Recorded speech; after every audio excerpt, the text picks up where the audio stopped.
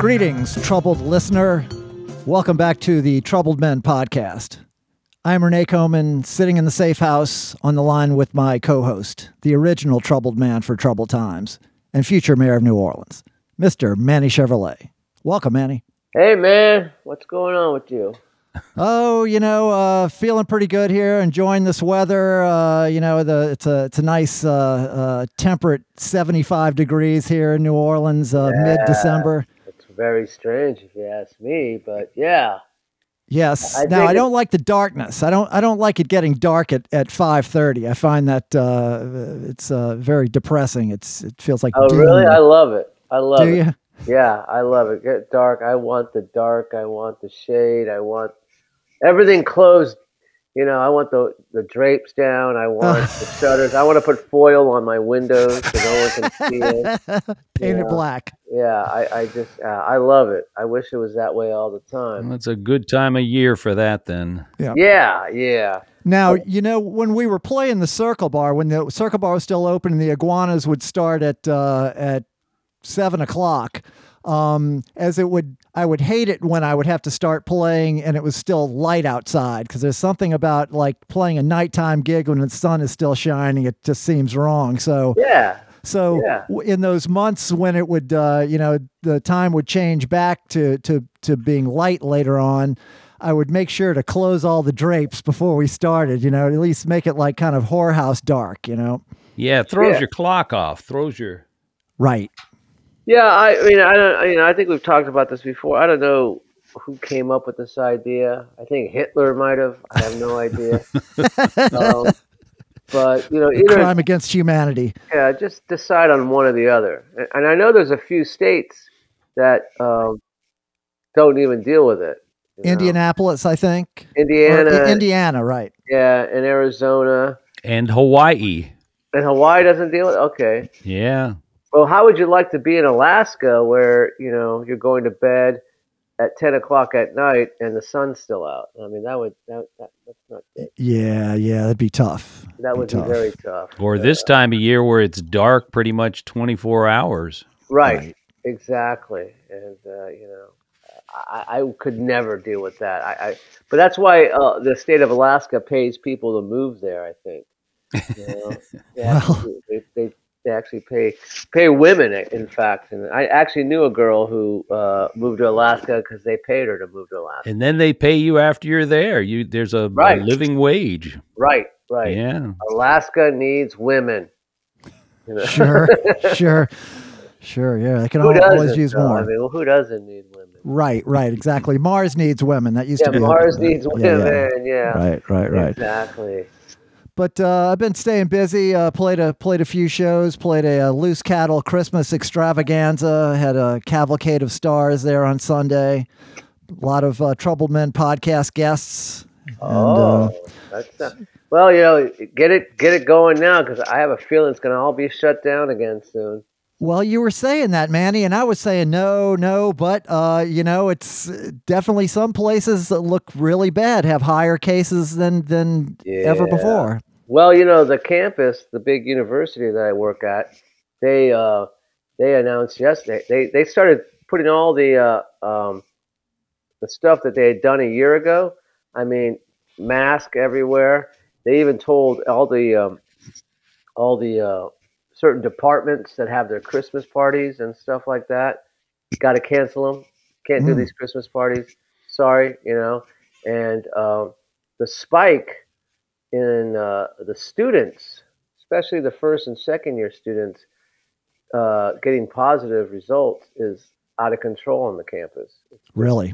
Oh yeah, they're quarantining people like crazy, even though these kids want to go home for the holidays. They're not letting some of them go home. I guess they're letting some go home. I don't know. L.A. County is mandatory masks again. Yeah, L.A. and it's kind of crazy going this. What I found though, talking to people on the campus, is that a year ago this was going crazy nuts and stuff like that, especially with people middle age and older. But now it seems like it's all young people. It's all a lot of young people, and even at my daughter's high school, lots of kids are testing positive and stuff like that.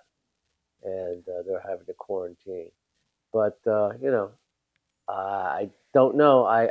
To me, I don't go out, so I'm okay with it. But for someone like you who needs to go out to earn a living, I don't know what's going to happen, man. Yeah, I'm not feeling concerned myself, but of course, it's really not whether I'm concerned. It's the overall environment and whether these gigs can go on, whether people will go out, and whether you can have indoor stuff. And New Orleans, it hasn't really been cold to where everybody's huddling inside. So I'm not sure if we're getting a realistic picture of where that may be. I guess, maybe we had a little spike after Thanksgiving and a lot of gathering. We'll see what happens after the Christmas and New Year's holiday. I don't know. I don't know. But what I do know is that I found out just recently that sleeping in your car is illegal. Did you know that? Well, I know while you're driving, it's illegal, Well, but no, but just if you pull over to the side of the road just to take a nap or whatever, apparently it's illegal in this state and in many other states. I have been rousted by a deputy, like for sleeping in a what do you call it, what are those things you pull off, a rest stop? Yeah. Yeah. Oh, well, that to me is stupid. I mean, it's called a rest stop. You're supposed to pull over and rest. Sure. Yeah. But I found out just recently that here in the city of New Orleans that you can't sleep in your car. And, I found it ridiculous because some people live in their car. Yeah, and plus, under Napoleonic code that we're operating here, it's not English common law. Our common law is Napoleonic code. Your car is considered an extension of your domicile. Like that's why you can have a gun in your glove compartment. It's not illegal. You can have a gun any gun that you could have legally in your house. You can have it in your car. But apparently you can't sleep there. I don't know. It's inconsistent. Sleep in your car. And I also found out, which is kind of crazy, is I actually was driving around and I saw signs because I live near the big park here, City Park, and I went through City Park to do a shortcut to get somewhere because I was late, and I saw signs saying loitering in the park is illegal. So that makes no sense to me. It's like, I mean, when you go to a park, isn't that all you're doing? Right. That's what you go to the park for. I mean, you go there to loiter. I mean, you go there. I mean, unless you're someone, I usually last time I went to the park was to take my kid, to play in the sandbox, and I just sat there and I loitered. I mean, it makes no sense. I mean, you see people jogging or bicycling or maybe playing volleyball and stuff. For the most part, you're loitering. Yeah, you shouldn't have to keep it moving, like moving target. Yeah, exactly. Isn't that what you do at a park? Yeah, it may be one of those. There's a lot of laws on the books that they don't mean to apply to everyone or all the time. They just want them there so that if any occasion arises that we want to, tell somebody to hustle along or arrest anybody, we got plenty of grounds. We just got. But what's legal at the park is to sleep. Okay. You can sleep. You can't sleep in your car, but you can sleep at the park. What now? Can you sleep in your car at the park? That I don't know. I don't know. How do you sleep without loitering? Well, that's a good wondering question. About that. Don. Yeah, that's a good question. How do you, and what is the real definition of loitering? I mean, yeah. If we could get an attorney to come on the program, we could get a lot of these questions answered. But I've noticed that while we have no problem getting writers, musicians, actors, anybody that doesn't have a real boss on or doesn't have to maintain a reputation, attorneys have to a man declined the invitation. They don't want the evidence. Yeah. Well, they're like they don't want to get sued. But so what else is going on with you, man? Well, what else is going on with me? Well, a couple of things we were talking about Bob Dole dying last week on the show, and Oh yeah. somehow I pivoted on to Marty Allen. The great comedian Marty Allen was saying that yes, he was still alive, and that maybe we could get him on the podcast. The fact that I'd brought that up, I thought, well, let me go try to do that.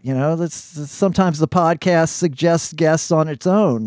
So I went and looked it up. As it turns out, I was wrong. Marty Allen has been dead for a couple of years. Yeah, only a couple of years. He died in 2018, and he was.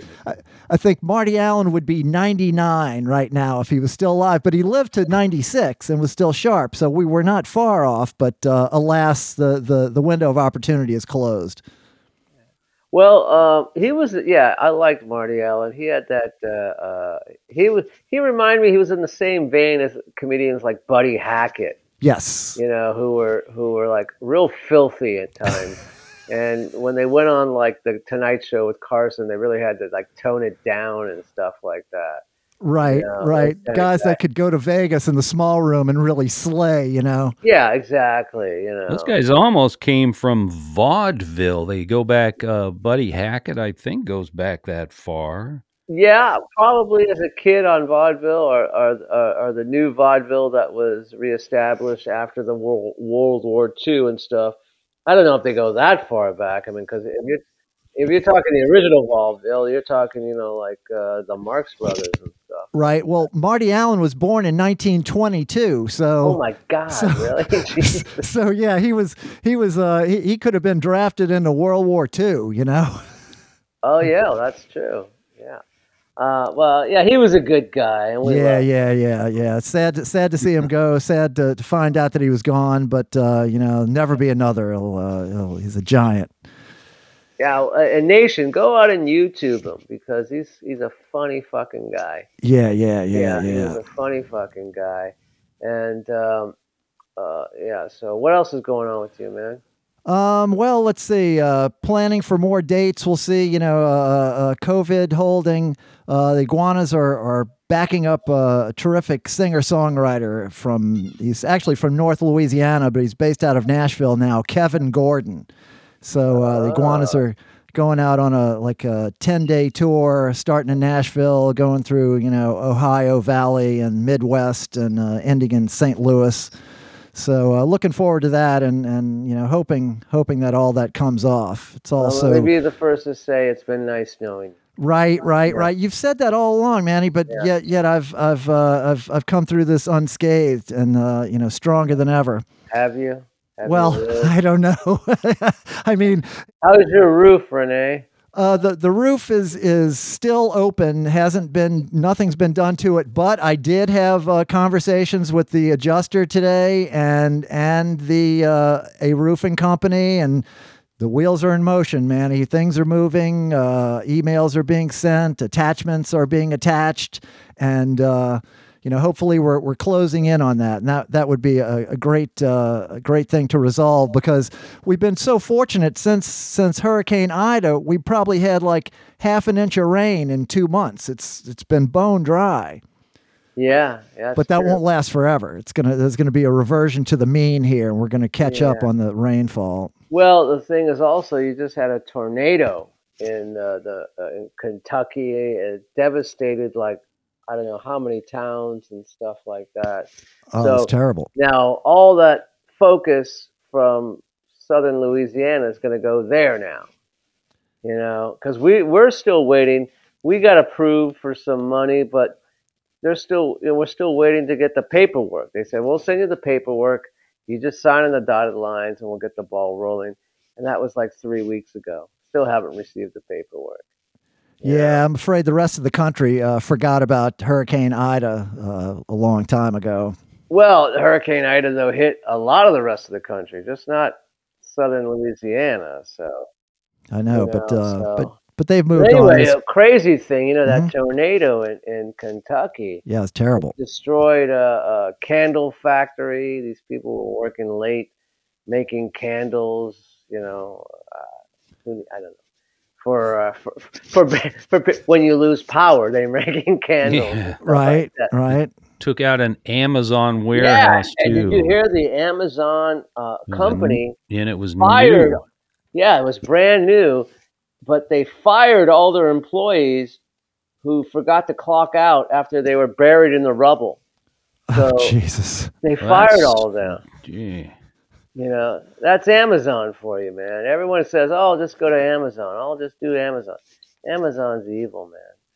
You know, Yeah, it's tough, man. You know, I like don't like know they how much your family uses Amazon, Renee, but to buy things. But my wife and daughter, they use it a lot. I refuse. I mean, why? I can't buy a pair of pants no. online. Why would anyone buy? Why would anyone buy clothes online? I agree. I agree. Clothes, shoes, anything like that. You know, even if you see a good picture of it, you can't really tell until you see it in real life, you know? Right. Yeah. And you can't tell how it fits, how it No. feels, how it forms to, everyone's body's different. Sure. I gained, almost 85 pounds since the pandemic started.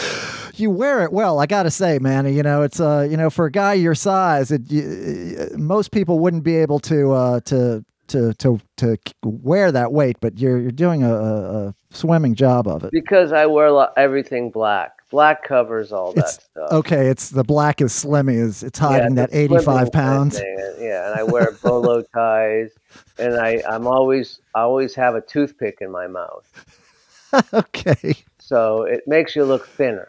Right. Yeah, I can see that. That Yeah. makes sense.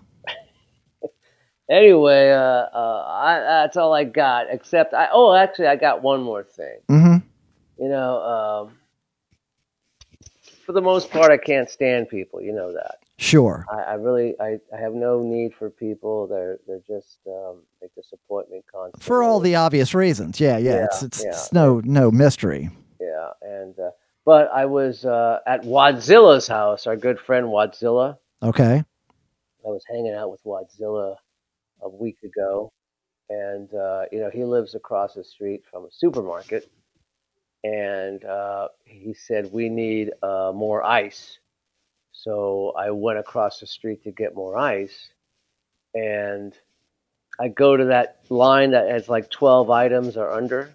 Mm-hmm. You know, Express line. yeah, Yeah. the express line, and this woman in front of me has like a shopping cart full of stuff, items, and I said, "Don't you know how to read?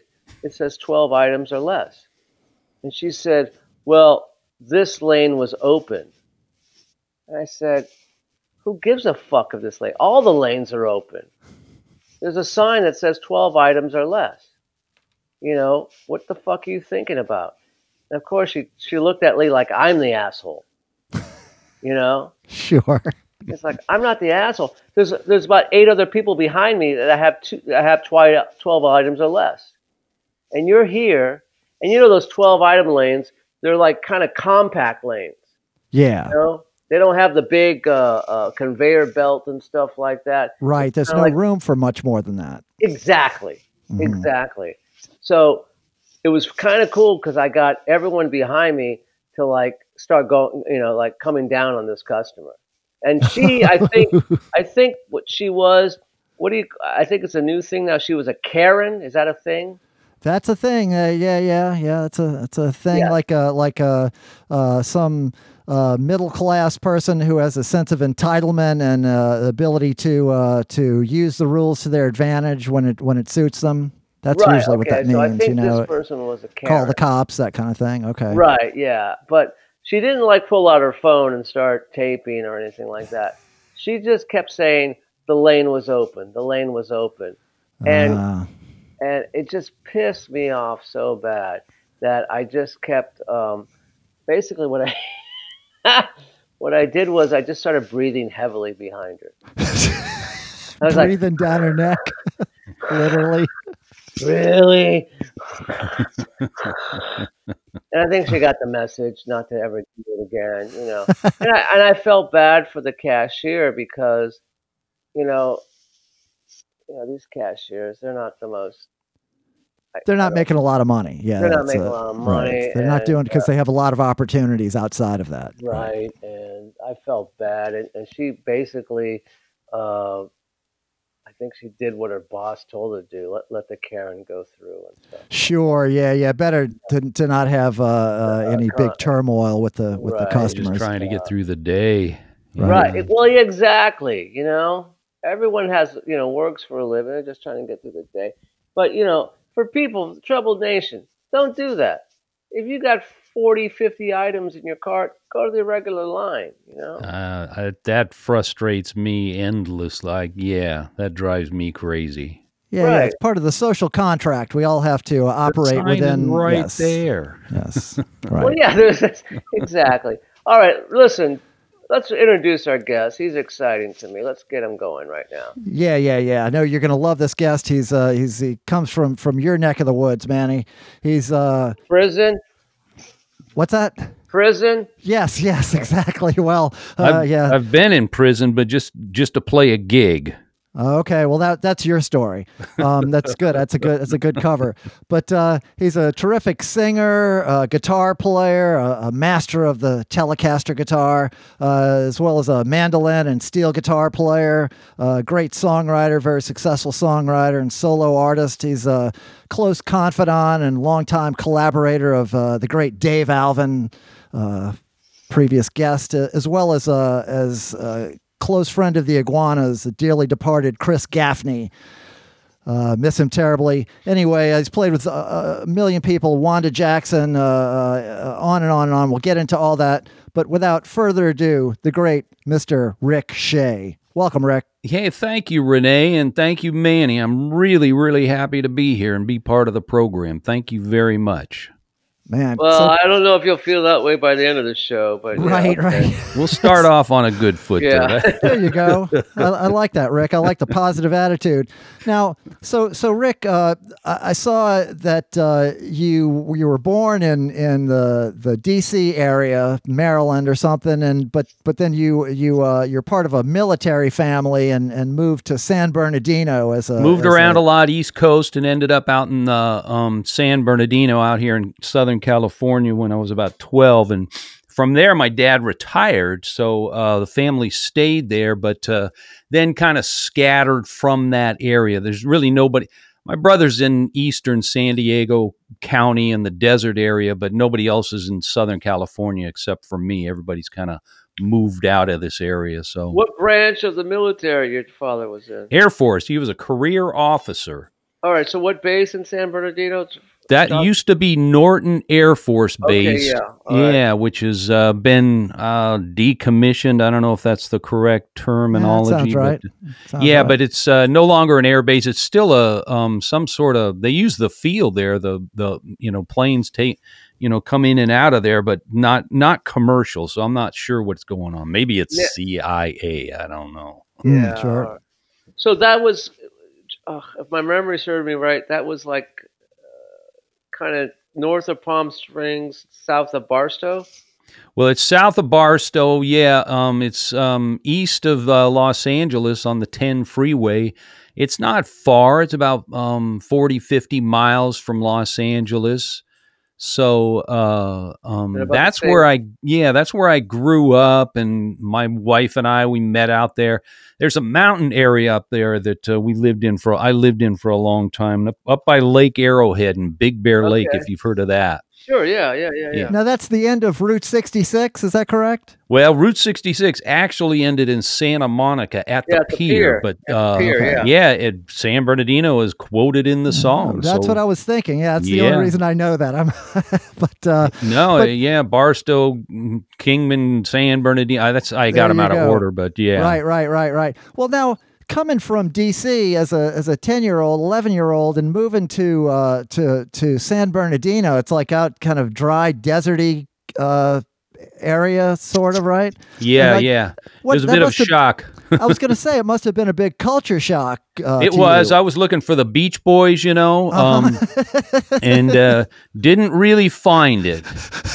But Yeah. I loved it And out what there. year is so? This is the '60s. Yeah, yeah, in the Okay. '60s. So I was about 12 years old, and 11 or 12. I can't remember, but I loved it. We were close to the foothills, and And you were close to Spawn Ranch and the Mansons, right? that's further out in the San Fernando Valley. Yeah, that's up north more. Yeah, I know. No, that's a little more to the west. So the San Fernando Valley is just north. That's the area where a lot of Burbank and Woodland Hills and all of those communities Okay. are part of the San Fernando Valley. So, and that's where Spawn Ranch is, the north end of that, or was. It's kind of all.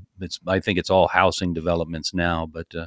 Yeah, we were here when all of that went on, and it freaked us out. Well, I'm from Los Angeles. Yeah, I was a kid and all that. So you remember all of that? That Oh was yeah, I remember because I had older brothers and sisters, and my parents and glued to the TV and stuff. And I think when I was maybe 7 years old, but I could remember all that. This guy Manson and his followers and the murders. and it kind Oh, of killed the whole hippie thing. Besides everything else, I was a kind of a fan of the hippie thing, and Well, I was going to ask you about that. So did Flower Power make it to San Bernardino, or were you just seeing Oh, that on? Oh, okay, go ahead. yeah, it was kind of everywhere. So as soon as that was kind of any sort of a thing, my favorite first bands were like the Buffalo Springfield, and I kind of moved into country rock sounding bands pretty quickly, and there was a strong hippie element there. Neil now, do you Young. have older brother or sister? Yeah, older brother, and got introduced to a lot of music Right. So he was from him and buying his the friends. vinyl, and you were listening to A his lot of vinyl. vinyl, Bob Dylan, all the Yeah. Bob Dylan of that era. Sure, that's the Byrds. That's what we listened to. So And was it in Maryland or in California where you picked up an instrument? well, in Maryland, I started playing trumpet in the school band. I was really keen on playing music, however I could. I really wanted to play piano or saxophone, but that's bigger expense. So I ended up with trumpet in the school band. Probably 3-4 years, I guess. Played again, for a couple more years after we came to California. But as soon as I had a guitar, that was it. I was done with the trumpet. So. And you just kind of learned from records, or were there good players around there? I know that there was like there's a honky tonk scene there, and how did you learn to play? Records and friends. There was always somebody that played something that he can play this part to this song, and so we'd all go hang out. And I was pretty good. I picked things up pretty quickly. The honky tonk thing, yeah, the bars, the country bars, and that was going really strong at that time. I was still really young, but later I first started playing, sort of folky, sort of hoot nights, acoustic sort of places. Well, first we started trying to put together bands in high school, and we were never very good. But I played little solo acoustic sort of things starting in high school and after that. But at some point, I kind of fell into playing country bars. And even before I really was that familiar with a lot of the country, the older country songs, I just kind of fell into it. And I found out I could make, a sort of a living, 40, 50, 60 bucks a night, and 5-6 nights a week, sometimes 7. And I did that for a number of years, and that was kind of the tail end of all of that. By the time I was doing it, it was starting to fade away, and at the time I started doing it, people still went out a lot. They went out, even Monday, Tuesday night could rock like New Year's Eve. But that went away. Cable TV, and people could, there wasn't as much else to do, so they went out. But as there was, those sort of places started to die out, after a while, and I kind of started to fall into playing other things, I guess. Now let me ask you something. Your dad's military. Did he expect you to go into the military? He would have liked it very much, but he didn't. Well, they put a lot of pressure on my the oldest sister and my older brother. So they were kind of in the line of fire, and he didn't. He fought it pretty hard, and by the time it got around to me, they just had given up, and so the pressure was kind of off. And he wasn't really supportive of the music thing, but it was more of a thing that he was like a career military guy, and doing something like music was just crazy to him. So he was supportive in his way. He came to shows, but it was nothing he ever understood. It was just a crazy thing to him. Now, I was talking to this musician last week who grew up in a military family, and she said something to me, and I was thinking of you today, and thinking like, growing up in that milieu, did you feel like you have a sense of discipline that the average person doesn't have because just through osmosis? There's a real strong push for it, but it never took with me. I was never, I didn't want any part of that. And he was also a religious guy, and tried to, really worked hard to get us, to raise us as Catholics. And I wasn't really keen on that either. So I guess a lot of that may be me, but my sisters and my brother are kind of the same way, and they had different battles to fight, I guess, but we all kind of ended up in the same place. So, so when your parents came to your gig and they smelled pot everywhere, how do you think that made them feel? I don't think they recognized it. Okay. I don't think, Really? Okay. I don't think even at they're both gone now, but I don't think they ever recognized it. Wasn't part of their experience. So at some point in high school, you get turned on to the whole Bakersfield scene, Merle Haggard, Buck Owens, all that stuff.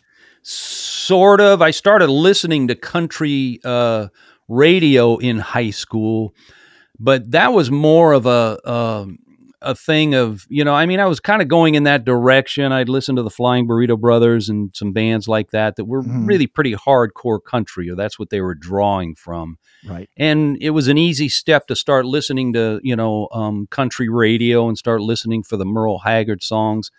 But it was I was kind of a music snob in high school. And if, we started listening, like the first Led Zeppelin album came out and we were keen on it, and we listened to that, and as soon as anybody else was listening to it, though, it was like, oh, God, I'm not listening to that anymore, and it went, with any of the other bands. So when I discovered country radio, I had that all to myself. Nobody was going to be listening to that. So, right. When do you start having, your first big professional success? Is that in LA, or how do you wind up? Is Dave Alvin? You meet him early on, or how does that all happen? Yeah, I'm still waiting on that professional success, but I met Dave pretty early on, still part of the Blasters. I was a big fan of the Blasters, saw a dozen or more of those shows around town, and met him there. Not sure he remembers, but and then sometime not long after that, it was kind of after he left the Blasters, and I was with Chris Gaffney playing in his band, and they got to be buddies, and we did some shows with Dave, where we would play an opening set, and then Dave would come up, and we would be the, backup band for Dave. So I got to know him then, and then he called me in on some things he was doing, recording session, and then just informal things kind of around town. So that's when I got to know him. And then around 98, 99, he kind of talked to me about playing with the band, kind of on a full-time basis, and I did that for about 5 or 6 years. Nice. So when you're seeing the Blasters, you're talking about the late 70s and early 80s, right? Yeah, I think maybe 1980, in fact, 80 or 81 at the Palomino Club. It was still just four of them. Out It there was, in Reseda. Or yeah. North Hollywood, but it was. I don't remember. I don't remember if Gene Taylor if it was before he was in the band, because it was a 4-piece. Right. Or I think Gene Taylor might have been kind of in and out of the band even after he joined. He got other gigs with. He was kind of an in-demand keyboard player. So, are you living in LA now? LA County. I'm in Covina, which is like the eastern San Gabriel Valley. You know where West Covina. Yeah, I know exactly what you're talking about. But when we had Dave on the show, he said that his brother used to get on his case because he actually moved to LA. He was living near in Melrose and stuff like that. And his brother gave him shit for that. But did you ever notice any of that stuff? I was around him, and there's definitely some, rivalry, friction, brothers sort of, Well, yeah, brothers, of course, yeah, you're gonna yeah, fight yeah. and stuff like that. So I've been around him, and even in the later years, I've seen that, and I've had a certain amount of that with my own brother, kind of a different version of it, but it seemed kind of maybe a little intense, but it didn't seem like anything really more unusual than, a lot of brother sort of things, I guess. Right. And Renee, remember when Dave was on the show, he talked about that, what was it, that apartment building that he lived across the street from? Oh, gosh, I can't remember. I do remember him talking about, moving to Hollywood and how his brother never got over him moving on the other side of the hill. Right.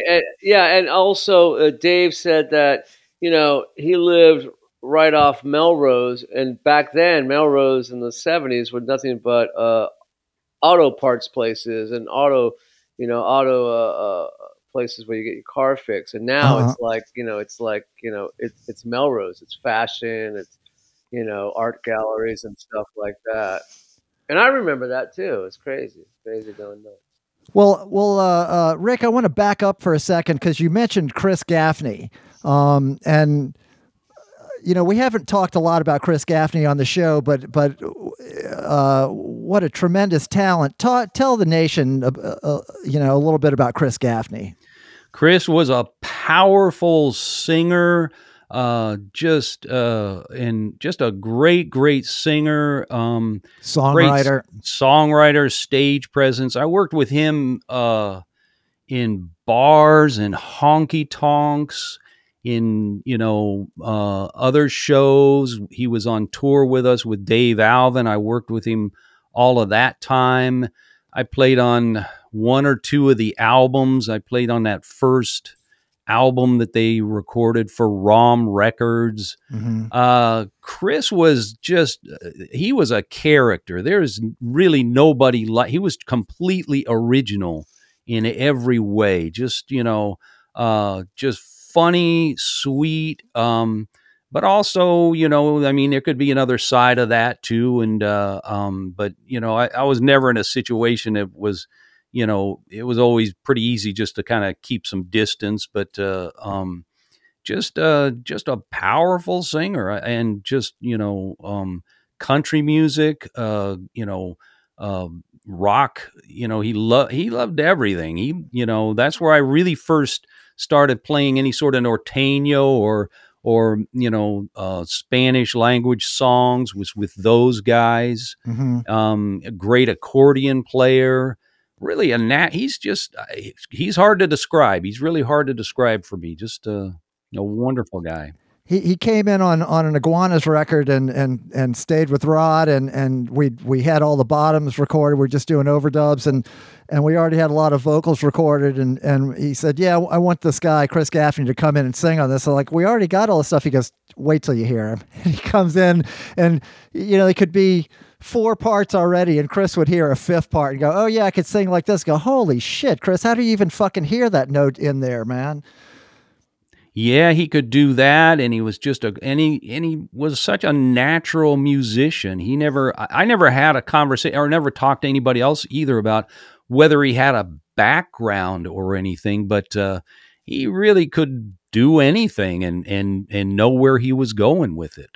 Now, how did you fall in with Chris? How did you first meet him? Through Wyman Reese. Do you remember Wyman?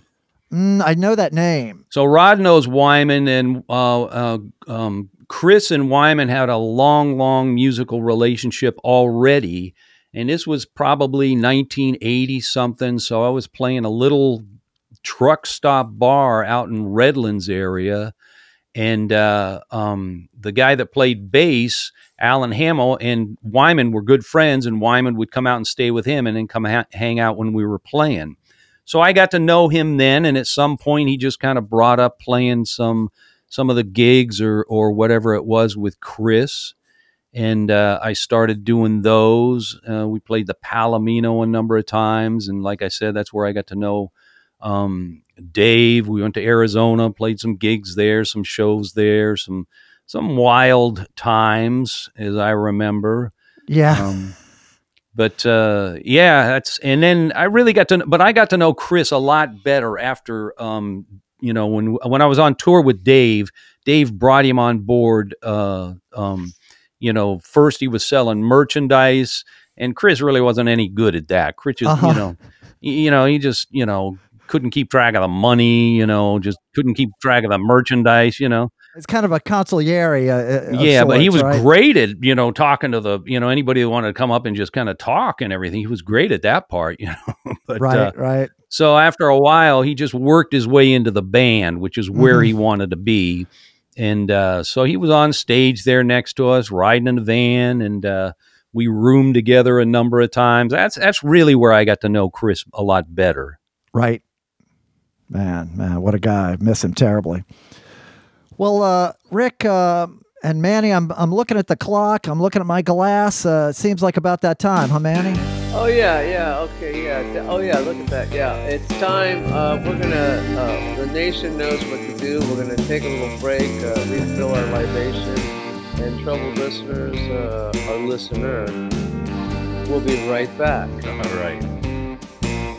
Down at the bar at Gypsy Sally's, just be cool, you'll be alright. You can pick your pills or pick your poison, but yeah, you sure don't pick a fight. She's got a shotgun in the corner, she keeps a shiv behind the bar. If someone tries to play some masquerade, man, they sure won't get too far.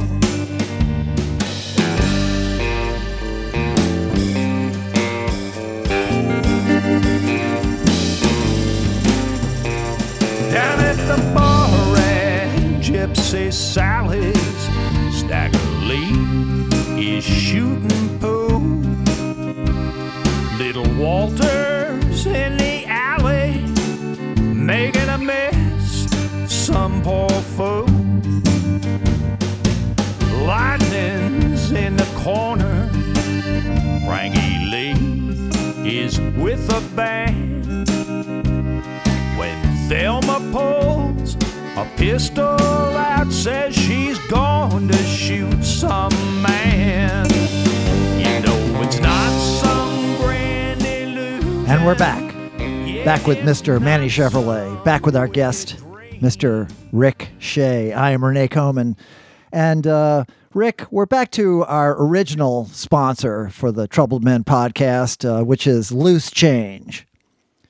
And, that's many shows will have a corporate sponsor, or individual sponsors. Ours it's a listener supported operation here. I think they're one of my sponsors too. Yeah. Okay. Well, we're not talking about the program here. We're talking about contributors to the to the cause.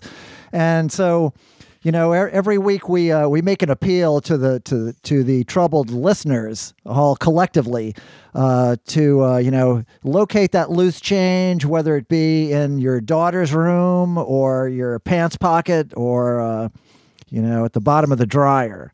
And we have several avenues to support the podcast. We have the PayPal link, sometimes referred to as the Cocktail Fund, and it's right there in the show notes. It's paypal.me/troubledmenpodcast.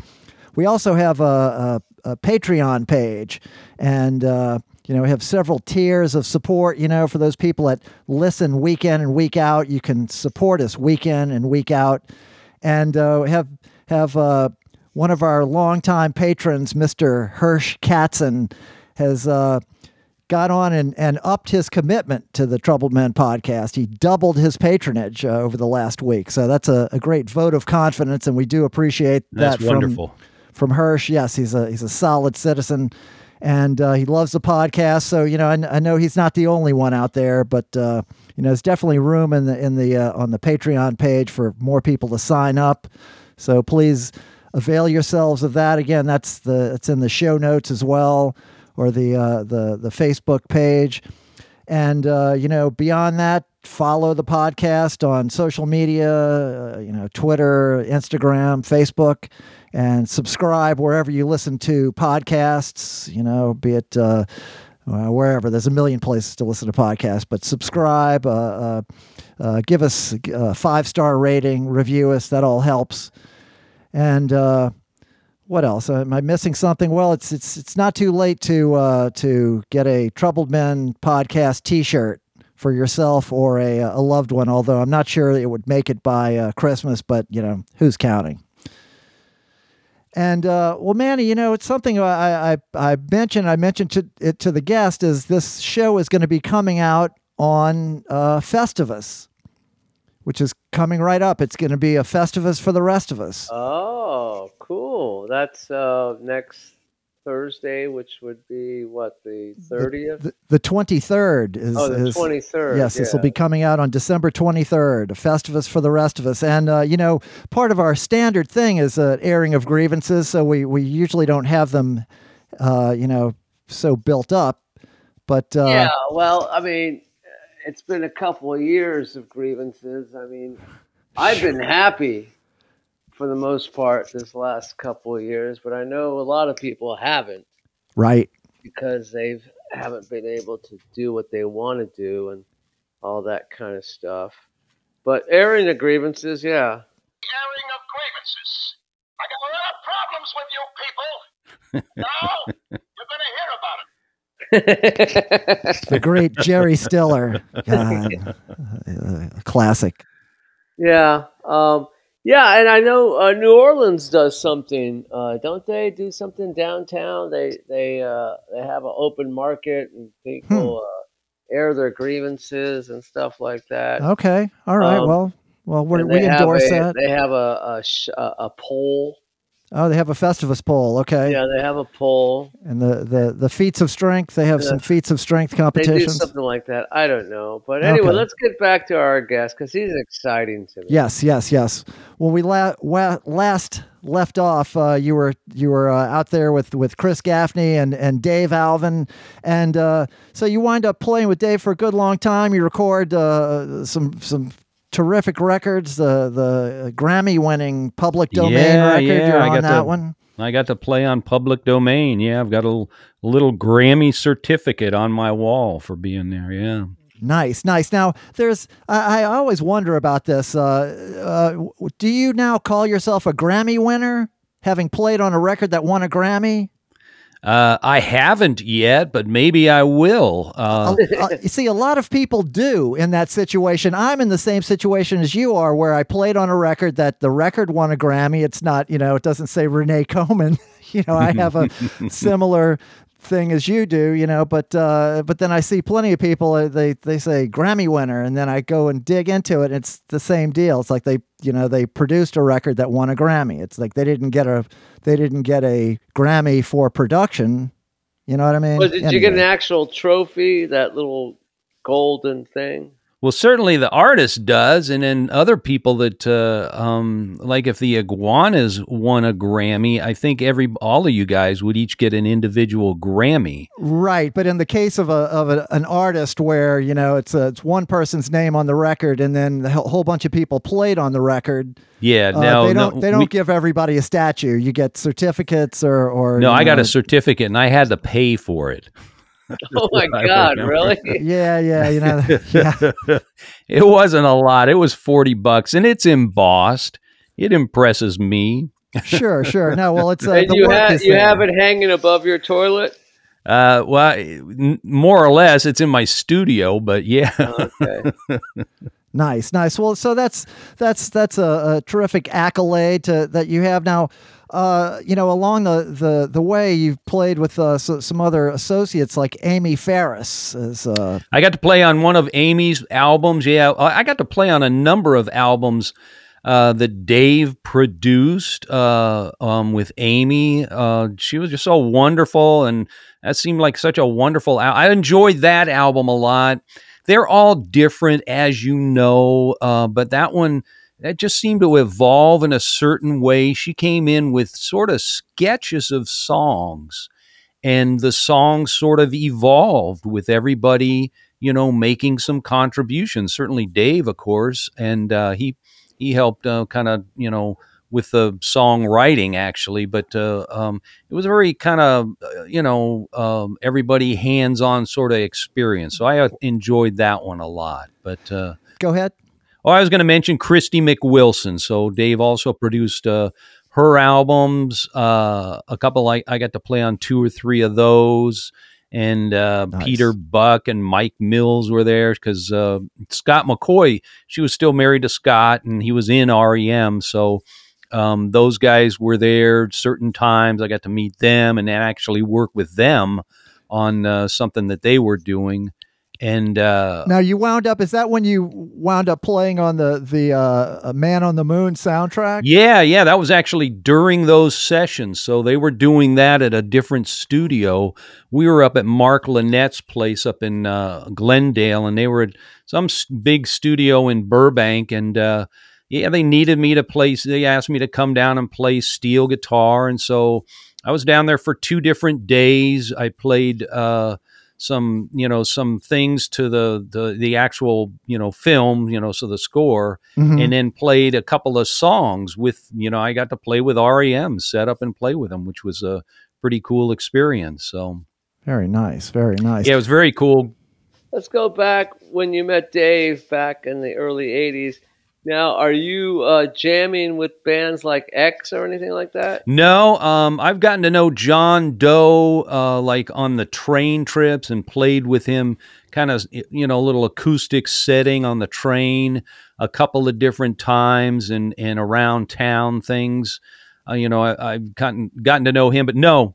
And actually, DJ Bone Break, I played Yeah. a few different things with him, with Back Sid in the Straw. in the day or since then?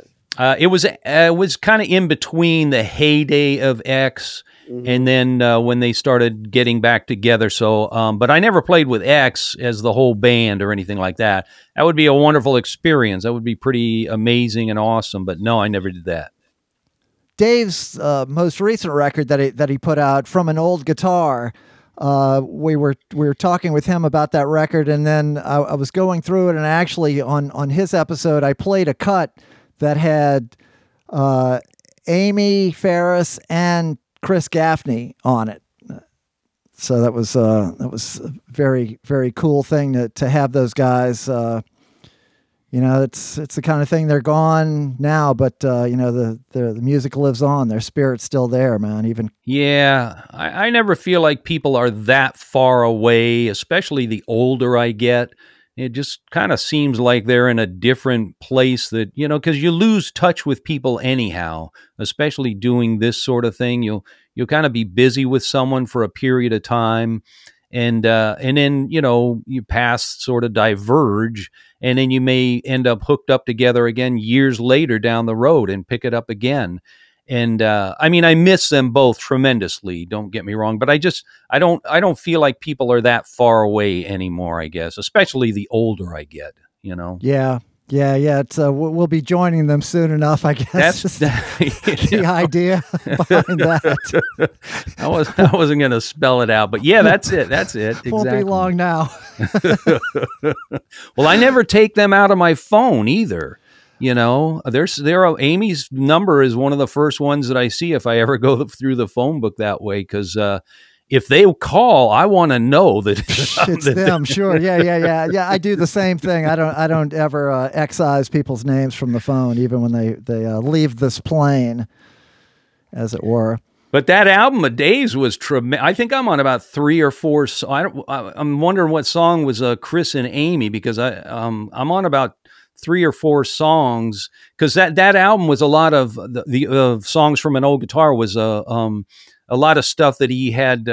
Like there was a period of time where I would just get a call from Dave, and he would be booking a session, and he wouldn't say it was for anything in particular. Sometimes he would with certain things, but and we would just go in and record some songs, and and then I wouldn't really hear anything about them after that. And a few of those ended up on that album. I still don't have a copy of it, but I listened to it on I looked it up on some streaming or something, and it's a great album. It's a powerful album. Yeah, man. Now, you've done a lot of solo stuff, though, right? Yeah, well, I have. I've been since about 1980 something. I've always been doing that. Besides Are you talking playing solo, just you and your guitar, or solo with a band? Well, I have a band that plays with me in Southern California. When I tour, when I go out of town, and especially to Europe, that's all solo, acoustic guitar in a suitcase. But no, I have a solid band that plays with me here around in Southern California, around town. We do kind of a regular, semi-regular, irregular residency at this little place called the Cinema Bar, that really is a lot like the Circle Bar. Not the way it's set up at all, but it's small. In Culver City, right? It's in Culver City. I've played there for so long. I was there just a couple of weeks ago, and that was the first time for me since everything shut down. But well, I grew up about 8 blocks from that bar. Do you know the place? Have you been in there? Yeah. Oh, yeah. Yeah, it's an old place. It's kind of cool. It's been used for films and some videos and things. Dave shot one of his videos there. Well, the last time I was there, I think, was when L.A. or California decided, okay, you can't smoke indoors anymore. And it was one of the last bars that said, you can still smoke indoors. We won't tell anyone. But it finally ended. It's a great little bar. Great little bar, and they kind of roll to their own, just, like you're saying and stuff. But I've played there since, I don't know, 20, 25 years ago. Oh, and, wow. Yeah, a long, long time. And you might know my sister. She was a regular there. I pop in once in a while, but she was a regular there. Her name was Belinda. I don't know if you know I her. may have run into her because I played there there'd be like a period of time when I may be busy with other things and maybe didn't play there for, sometimes most of a year, but then I'd be back playing, even a couple of times a month or more.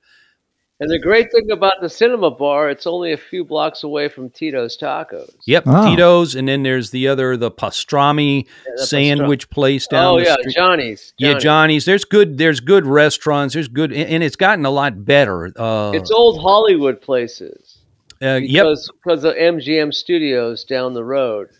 All those places popped up because of the studios down there. All the studios in Culver City. Yeah, it was a lot more, it's gotten a lot more upscale. I'm sure it has. Maybe gentrified that whole area, which makes me miss the old neighborhood somewhat. But, I mean, it brings in a lot of nice things, too. So yeah. Well, you're not going to replace Tito's. No one's going to replace Tito's. No, that's got a good, solid clientele. The place, which is right next door, has changed hands a couple of times. But that always...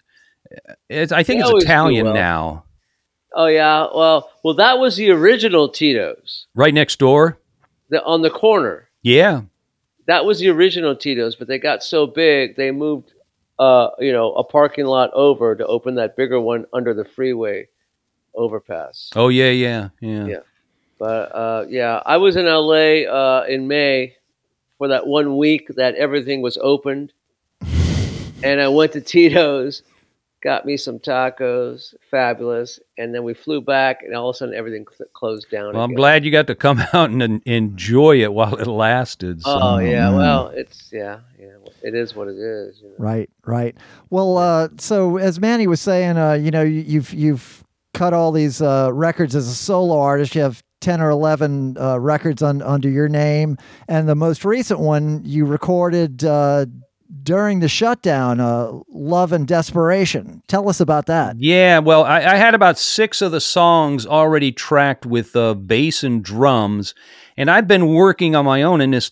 I'm in my studio here out in the garage, just a little space, just a little room here, but I've been recording here for the last 10 or 12 years.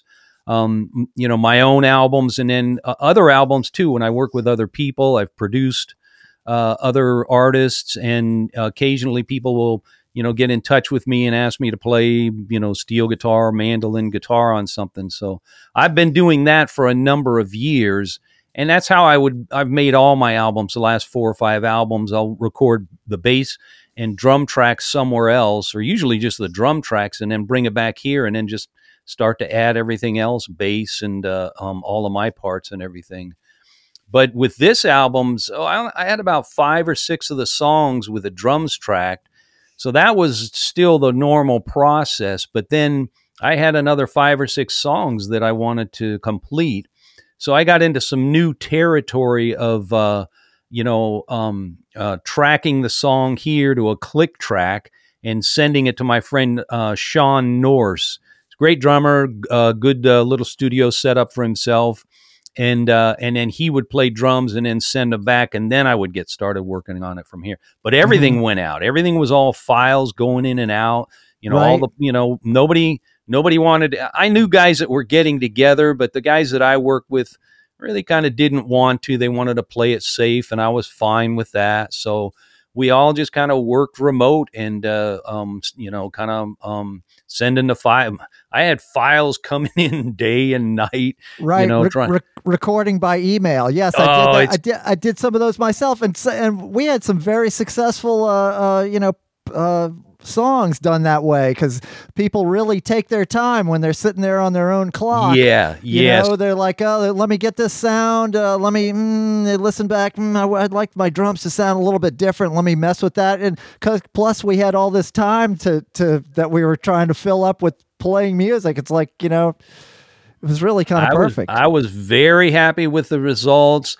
A couple of things were a little bit more work and kind of figuring things, because there's a lot to be said for just being in the same room at the same time. Sure, you can't replace that, but we couldn't do it. You start to realize, communication is not all just verbal, and you can't get it all into an email or a text message.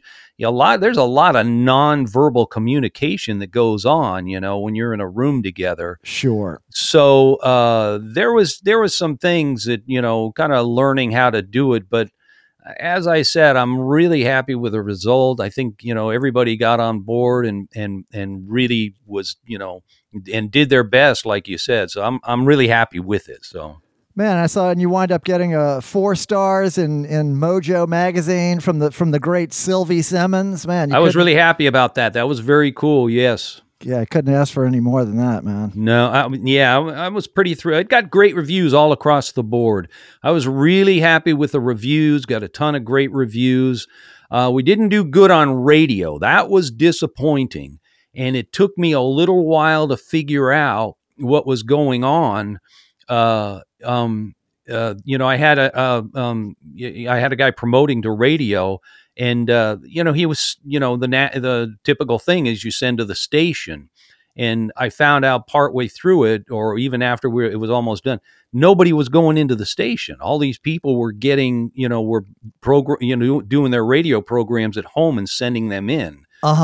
So if you didn't send it direct, if you didn't have direct contact and send it directly to, nobody was getting it. So Right. Oh, brother. that was a bit of a drag, but But isn't radio dead?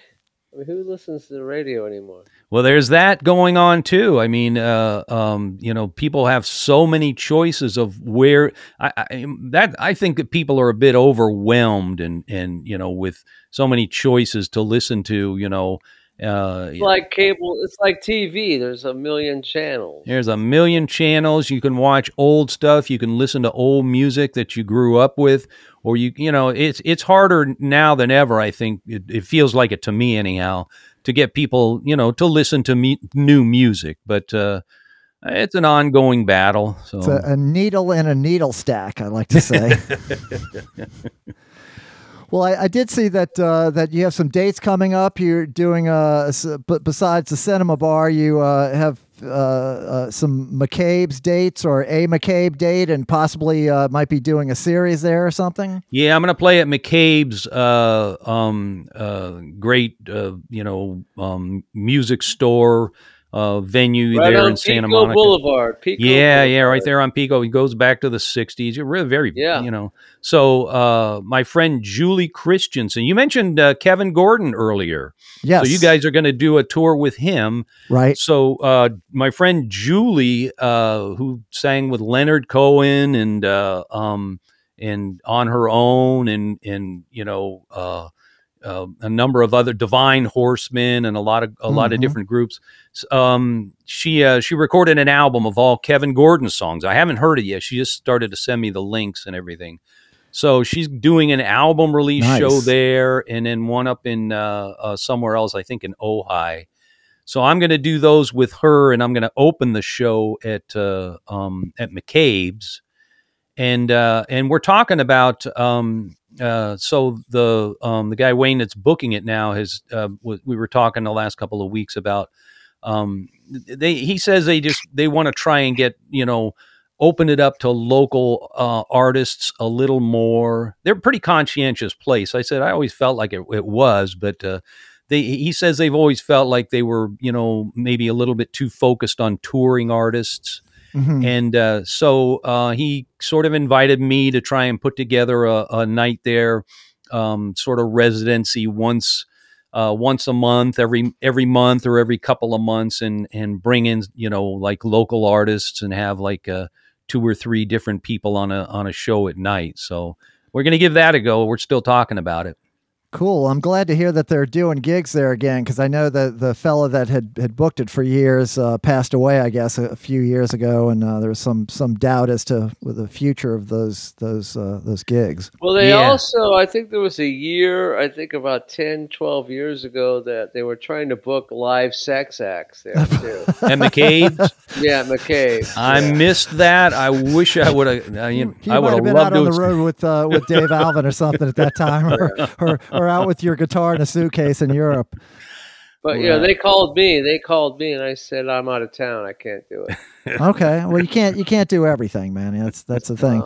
Well, actually, speaking of people that we all have in common, we have a guest coming up who is an old friend of Manny's, and when I was doing some research on him, I found out, lo and behold, there's a connection to you. So next week, our guest is Keith Barry Tree, and turns out you know Keith going way back, huh? I know Keith I work at this. Well, I haven't been there since this whole pandemic thing, but there's a little guitar store here in town where I live in Covina, a family store, been here since 1969. Guy that owns it's kind of an old hippie, and I've kind of worked there on a part-time basis. They've been very generous, and when I've needed to go out of town or had anything, they've always let me take any time off I needed to. Keith was a teacher there. He's moved up to Northern California, from what I understand. But I used to run into him there. We were kind of pals, and he came up to. He recorded clarinet on a song that I was of mine on an album, Shelter Valley Blues. a few years back. And he's a great musician. He's a guy that's very well schooled from what I could tell. Mhm. And Well, Tree, like I knew a lot of musicians in LA, and I always respected Tree because he could just pick up an instrument and play it, And Yeah. I'm not a musician. cello was his main instrument, I Yeah. think. Really? Yeah. Wow. But great on. I think anything else that I could think of, he played great clarinet. Did not drive. Well, that's what I was just going to bring up. I'll bring it up next week. This is a guy who lived in LA pretty much his whole life and never owned a car, never drove a car. And how Wow. can you do that in LA? Yeah, that's he a real He accomplishment. figured it out, and this was figured it before. out. There's some. But that's why he moved, because he couldn't deal with it anymore because of the road rage, apparently. And Oh, we'll get into that next All right. week. Yes. Just a little foreshadowing of next tell week's Keith show. hello for me, please. Oh, okay, we will. Yeah. Absolutely will. Well, Rick, we're kind of getting down to the downslope of the podcast here. It's been so great to have you. You have any closing thoughts for the Troubled Nation? Looking out into the horizon, hopes for our country, concerns. Well, I have to confess, I watch or kind of read way too much political sort of material these days than is good for me. Yeah, it's a bummer. So, I'm an optimist. Even besides all of that, I think things are definitely going in the right direction, even if it's very slow. I think that we're going to get through this whole thing, this pandemic thing. I think this new variant is pretty discouraging, but I think it's not going to be like it was. I probably shouldn't say too much out loud. I don't want to jinx anything, but I'm looking forward to getting out and playing again and playing, some out of town dates. Come back to New Orleans. Oh yeah. Well, the last place that I was there in January of last year. Seems like so much longer ago, but I was there I came and sat in with you guys at the Circle Bar, and I was there for the Folk Alliance. Oh right. Yeah, that was right before it all shut down. Huh? Yeah. So, in fact, I think people at the Folk Alliance, I think it may have been going around there. There was 2 or 3 people that I knew that got really sick with something that they thought was just the flu, but yeah, it's that was the last time I was really out of town, so to speak. So Right. Well, we will get through it because what other choice do we have, Rick? and I'm glad you're out playing, and New Orleans seems to be kind of getting back on its feet, maybe even a little faster than some areas. So Yeah, we seem to be doing okay on numbers right now. It's all going to be shut down in about a month. Don't worry about it. Well, that may be the possibility. Rick, before we sign off, I want to ask you a question. yeah, go ahead, Manny. Would you rather have to learn sword swallowing or fire eating?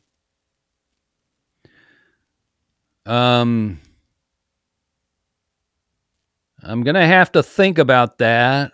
I don't think I could get a sword down. I think I would gag on it. So even though I would probably rather not do either, I think I'm probably going to have to go with the fire eating. Okay. All right. That's one for fire eating. How about you, Manny? It doesn't matter what I think. I do both. Okay. Sure. Do it all. It's all good. It doesn't matter. I'm not here. Right on. All right.